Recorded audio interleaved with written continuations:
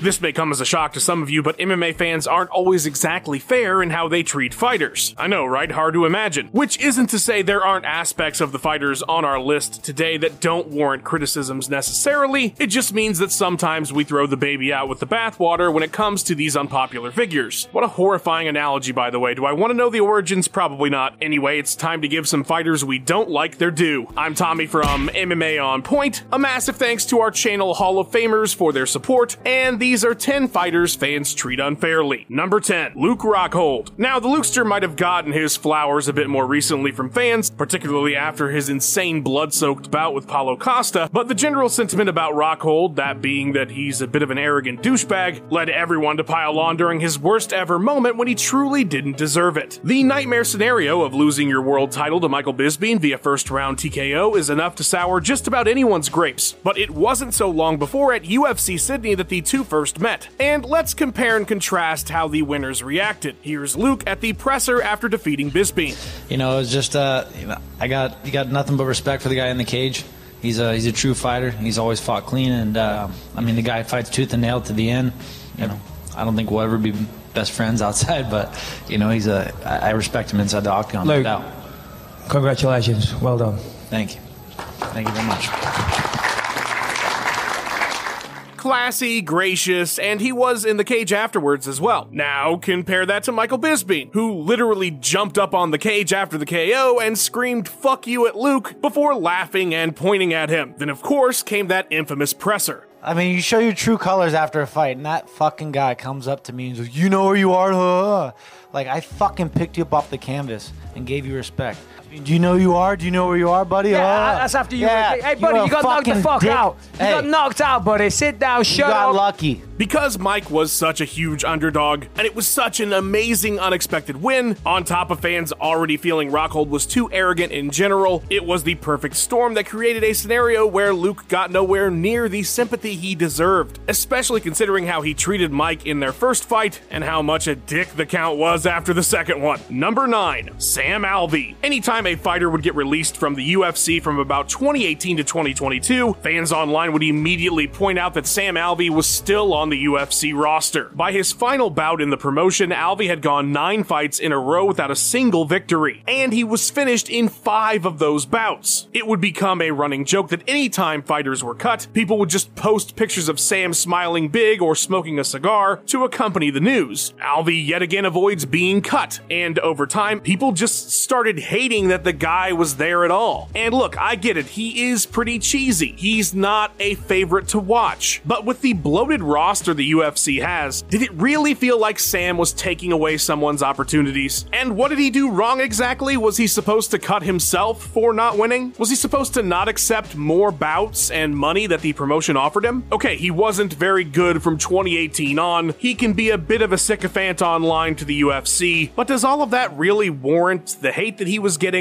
I think, like a few other fighters on this list, Sam was the embodiment of a problem to a lot of fans, unfortunately, and if we're being honest, that really wasn't that fair to Sam. Number 8, Belal Muhammad. You know how for a while it was really cool to hate Nickelback? Even though objectively, they were a perfectly fine band. They were like every other popular band on the radio. There was nothing inherently offensive about them that warranted the insane levels of hate they got, but it just became the in thing to do, and while no, I'm not comparing Belal Muhammad to Nickelback, well, kinda. the weird phenomenon of people using hate for him to get online points is exactly the same. So you don't like his style of trash talk, or you don't like his style of fighting, that's fine, nobody is saying that you have to. But why are you so mad at the dude? Why are you going out of your way to hate on him? There's that video of Belal getting disrespected by some fan who told him to get out of his picture with the BMF title, and the guy couldn't have been nicer about it when he had every right to be like, "Oh, you're a dick." Which he was, that's the thing, right? The whole point of that, filming it like that, was to be a dick to Belal. And for what? For what reason? Muhammad is a top tier fighter in that division. He only seems to be improving as well. And while, of course, we don't all have to like the same fighters, the hate this dude receives just for existing feels like MMA fans trying to get cool kid points and not anything that is warranted by his actual behavior. Number 7, Ronda Rousey.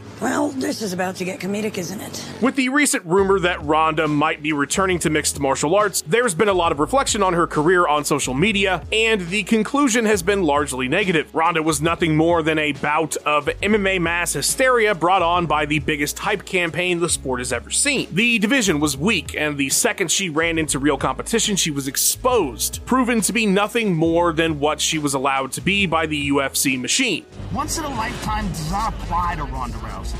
It's once ever in human history. And while I can certainly understand why her personality and the way she's handled herself might have rubbed some fans the wrong way, to say that she wasn't a good fighter or that her impact was somehow just manufactured is revisionist nonsense. Does she have weaknesses in her game? Clearly. Did she play right into them at the end? She did. But she has still only ever lost to two of the best to ever do it at 135, and in every other scenario against every other opponent, she absolutely dominated. Not only that, but given the insanely high skill ceiling of her judo still, she would absolutely win a lot of fights at 135, as much as fans just want to dismiss her entirely. But so much more than any of that, her impact on the sport is her real legacy. She rocketed WMMA forward decades in just a few short years. Was there a lot of hyperbole? Yes. Did things get out of hand? They did. But to act like she's not one of the most important figures in modern MMA history is just lying to yourself. Number 6, Tim Sylvia. Alright, on this one, I'm just as guilty as anyone when it comes to dunking on Tim Sylvia. He is the embodiment of an era in the sport at heavyweight that was just abysmal. It was dark times, and he was the poster child for that division during that period. His style wasn't exactly fan-friendly in the cage. He wasn't a particularly compelling interview outside of it. He was this tall, awkward guy that reigned over heavyweight at its low point, but really, at the end of the day, what is it that is so hateable about the guy? Does he deserve more ridicule than the fighters who couldn't beat him during his time on top? Was he ever so disrespectful to others to make us feel like he's a bad guy? He was teased relentlessly when he first got to Miletich, so much so that he would cry after practice. Is it the guy's fault that heavyweight sucked at the time? I mean, really, he was just out there trying to do his thing, you know? And when he talks about his steroid use in part being because of his body image issues, I'll be honest, it's hard to hate the guy. Sure, he may not be your favorite fighter, I can understand that entirely, but there's really no reason he should be reviled as he is. The level of hate just doesn't line up with who Tim Sylvia was as a fighter or a person. I'm just saying, let's all chill a bit when it comes to the maniac hate. Number 5, Aljamain Sterling. Now, Aljo has always had a hater section in the stands, going back to the jokes about him dabbing unconscious after Moraes KO'd him, but that group got absolutely out of control big when Sterling won the bantamweight title via disqualification. And look, I get that part. The title changing hands via DQ feels weird, especially in a fight where it looked like Aljo was surely headed for defeat on the cards. And he has absolutely played into this villain role. But he and Jan were given 25 more minutes to resolve things, and Sterling came out on top. He did. It is what it is. Close fight, this or that, but he won. That is just how fighting works. Is the guy cheesy, like a slice of pizza from Papa John's? But he's also the winningest bantamweight in UFC history. He also has the longest win streak in the division's history, the 5th most finishes, most strikes landed. If he defeats O'Malley, he'll be tied for the most title wins. And more so than anything, the guy didn't knee himself in the face on the ground, okay? Like him or not, Sterling absolutely deserves credit for being an all-time great bantamweight, which is exactly what he is. Number 4, Francis Ngannou. If ever there was a fighter who shows you the power the UFC machine has when it comes to fan perception, look no further than Francis Ngannou. Here's a guy who decided, I think I can use my leverage as heavyweight champion to make things better for myself and for the sport in general. He took the unprecedented step of fighting out his contract as champion and testing the open market. He eventually got a deal with the PFL and is now lined up for a boxing match with Tyson Fury. You'd have thought everything I just said equated to kicking a box full of kittens off a cliff with the way some fans have reacted to all of this. If you want to say, damn, I wanted to see him fight Jon Jones, and I really don't care about the business of MMA, that is totally fine. You're allowed to be bummed about not getting a fight you want, and you're allowed to not care about the business. But if you don't care about the business, why do you care about the business? What did this dude do wrong in betting on himself? Why is that a bad thing? What makes that worthy of any kind of negative sentiment? I get why the UFC is mad, but why are fans mad? That's the part that doesn't make any sense. And so many wanted to say he made a big mistake. mistake. Some still feel that way despite the deals he's made. And again, that's fine. You can think he made a mistake, but why does that make you so angry at the dude? If bucking the status quo is a negative thing, then I guess Ngannou is hate-worthy, but otherwise I'm not seeing it. Number 3, Colby Covington. That's right, we're doing this. I want everyone who has ever complained about me talking negatively about Colby to save this video, screen record this entry, and hopefully it soothes you next time I make fun of him. Look, I'm just kidding, of course, but truly, Colby is a fantastic entry for this list because he is so disliked by so many that he very often does not get his due as a fighter. Colby Covington is an elite welterweight. He is one of the best fighters in the world, with the exception of his 2 losses to Usman, both fights that were very competitive. He's done nothing at the main event level but dominate. And while yes, he hasn't fought very often, but when he does, he shows why he's consistently at the top of the division. And I agree that he's not earned his upcoming title shot against Leon Edwards, but it's not for lack of being championship caliber. It's just the inactivity. Truly, I fully expect him to be champion at some point. He is just too good not to be. Way too many fans equate their dislike for him as a person with his ability in the cage, and it really is not fair to him, and I am sure that Colby would love to know that such a nerd and virgin thought so. Number 2, Tyron Woodley. There is so much hate for this guy. He's had different eras of his hate. There was Contender Tyron, who sat out a whole year and a half waiting for his title shot, with many fans complaining that he should have to compete again, and that that's not how it works. You just don't get your chance after being inactive, which is how I feel about Colby Covington, but I can't fault him or Tyron for taking the opportunities that they did. But I digress. Then, as champion, he was too safe, too boring, unwilling to take the fights the fans wanted to see, like the aforementioned Colby. He'd gone Hollywood. He was more focused on doing TMZ than competing against the best welterweights. He wanted money fights, but he didn't deserve them. And then following his downfall, his series of boxing matches with Jake Paul caught the ire of many fans, especially his KO loss, because they felt like he had irreparably hurt the sport. But truly, everything I just said, how can you fault Woodley for any of that? He absolutely maximized everything he could out of his career. If you know you can wait for a title shot, why wouldn't you? And so he did, and he won. His safe style got him 4 successful title defenses, 5 major pay-per-view paydays, and working to get into entertainment outside of fighting only helped to diversify his revenue streams. And as far as angling for fights he wanted and looking to avoid fights he doesn't, isn't that like everyone else who is massively successful in this sport? And after losing 4 fights and retiring, what did he have to lose in fighting Jake Paul? Nothing. It was a massive opportunity given his position. All the guy ever did was work for himself and not the fans, something I would advise any fighter to do, and he got way too much hate for it. Number 1, Tito Ortiz. Okay, now there are plenty of things to actually criticize Tito Ortiz about. This is definitely not an entry that is an all-out apology to the former mayor pro tem of Huntington Beach. No, this is about a very specific situation, that being the year-long hiatus he took after defeating Ken Shamrock. The narrative at the time, and still very much to this day, was that Tito was running from Chuck Liddell. That is the story that Chuck will tell you, that's the story that Dana will tell you, and they do and did on the 30 for 30 about their rivalry. And while it is not in dispute that Ortiz didn't want to fight Liddell, his reasons for not taking the bout were a bit more complex than his concern about whether or not he could defeat his former friend. Tito rightly felt that the bout was huge money, much bigger than anything that had been done prior. And while it's true the UFC was not in the position they are now, they built their empire to this point by doing the exact thing they were doing to Tito, talking about how scared he was to fight, saying he was asking for too much money, that he was making it all about him and not about the sport and about fighting. They were putting pressure on him to take the fight, even creating an interim title for that purpose. And so while some of his motivations were certainly self-preservation, you can't really fault the guy for wanting a bigger cut of the pie when he was the biggest draw in the promotion, and the biggest fight ever would have been Chuck. Tito Ortiz gets a lot of things wrong, but in this situation, he was ahead of his time. I really love lists like this. It's fun to go back and look at something with a different lens, because while a lot of these fighters I myself never saw the issue with, others like Luke or Colby or Tito or Tim, I have plenty of times been a hating ass hater. Editor Max Randall has always gotten all of these right though, which is why you should follow him on his socials. Our channel champions never get it wrong either. Thanks so much for always being right all the time, guys. If you want to be just as right as them, you can always hit the join button and get all kinds of cool exclusive content. Like and subscribe if you liked this and want more, and let me know who I was wrong about down below. Should be a big ol' fight down in the comments. Thanks for watching though, guys. I will see you another time.